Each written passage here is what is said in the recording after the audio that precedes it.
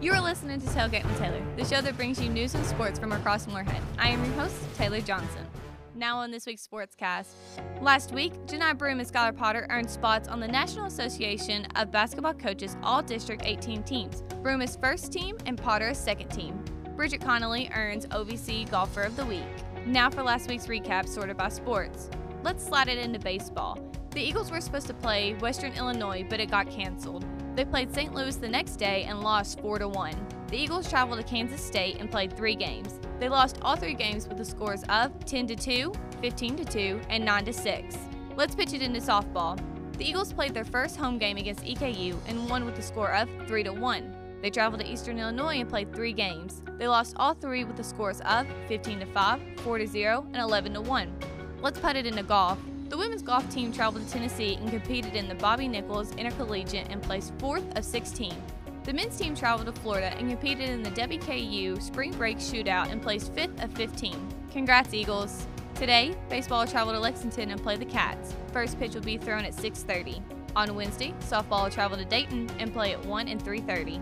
On Friday, track and field will travel to Murray and compete in the Margaret Simmons Invitational. Beach volleyball will play in the OVC Weekend at Chattanooga tournament and play Chattanooga at 11 a.m. Then they'll play again at 3 against Austin Peay. Baseball will have a home game against Murray State at 3. On Saturday, beach volleyball will play against UT Martin at 9 a.m. They'll play again at 3 against Eastern Illinois. Men's golf will travel to Winchester and compete against Northern Kentucky.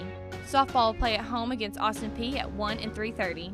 Baseball will play at home against Murray State at 2.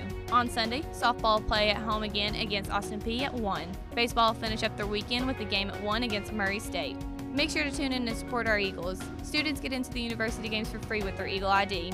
Now on to high school sports. On Tuesday, RC softball played against Greenup and won with a score of 13-12. On Wednesday, RC baseball played against Mason County and won with a score of 7-3. On Thursday, softball played against Wolfe County and won with a score of 13-2. Baseball played against Lewis County and won with a score of 16-3. On Friday, softball played against Elliott County and won with a score of 16-1. On Saturday, baseball played in a doubleheader against Pikeville and Ashland Blazer. They lost the first game with a score of 10-4 and won the second game with a score of 10-9.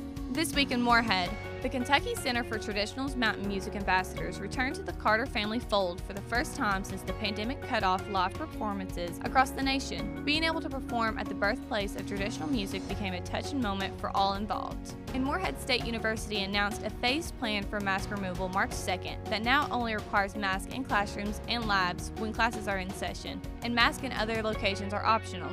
The decision has caused MSU students to be on the fence on whether or not the decision was the right choice. For more stories in the Moorhead area, make sure to check out The Trailblazer at thetrailblazeronline.net or on Facebook, Twitter, or Instagram at MSU Trailblazer. Thanks for tuning in on Tailgating with Taylor, brought to you by The Trailblazer. Tune in next Tuesday for more news and sports. I am your host, Taylor Johnson. Fly high and go Eagles!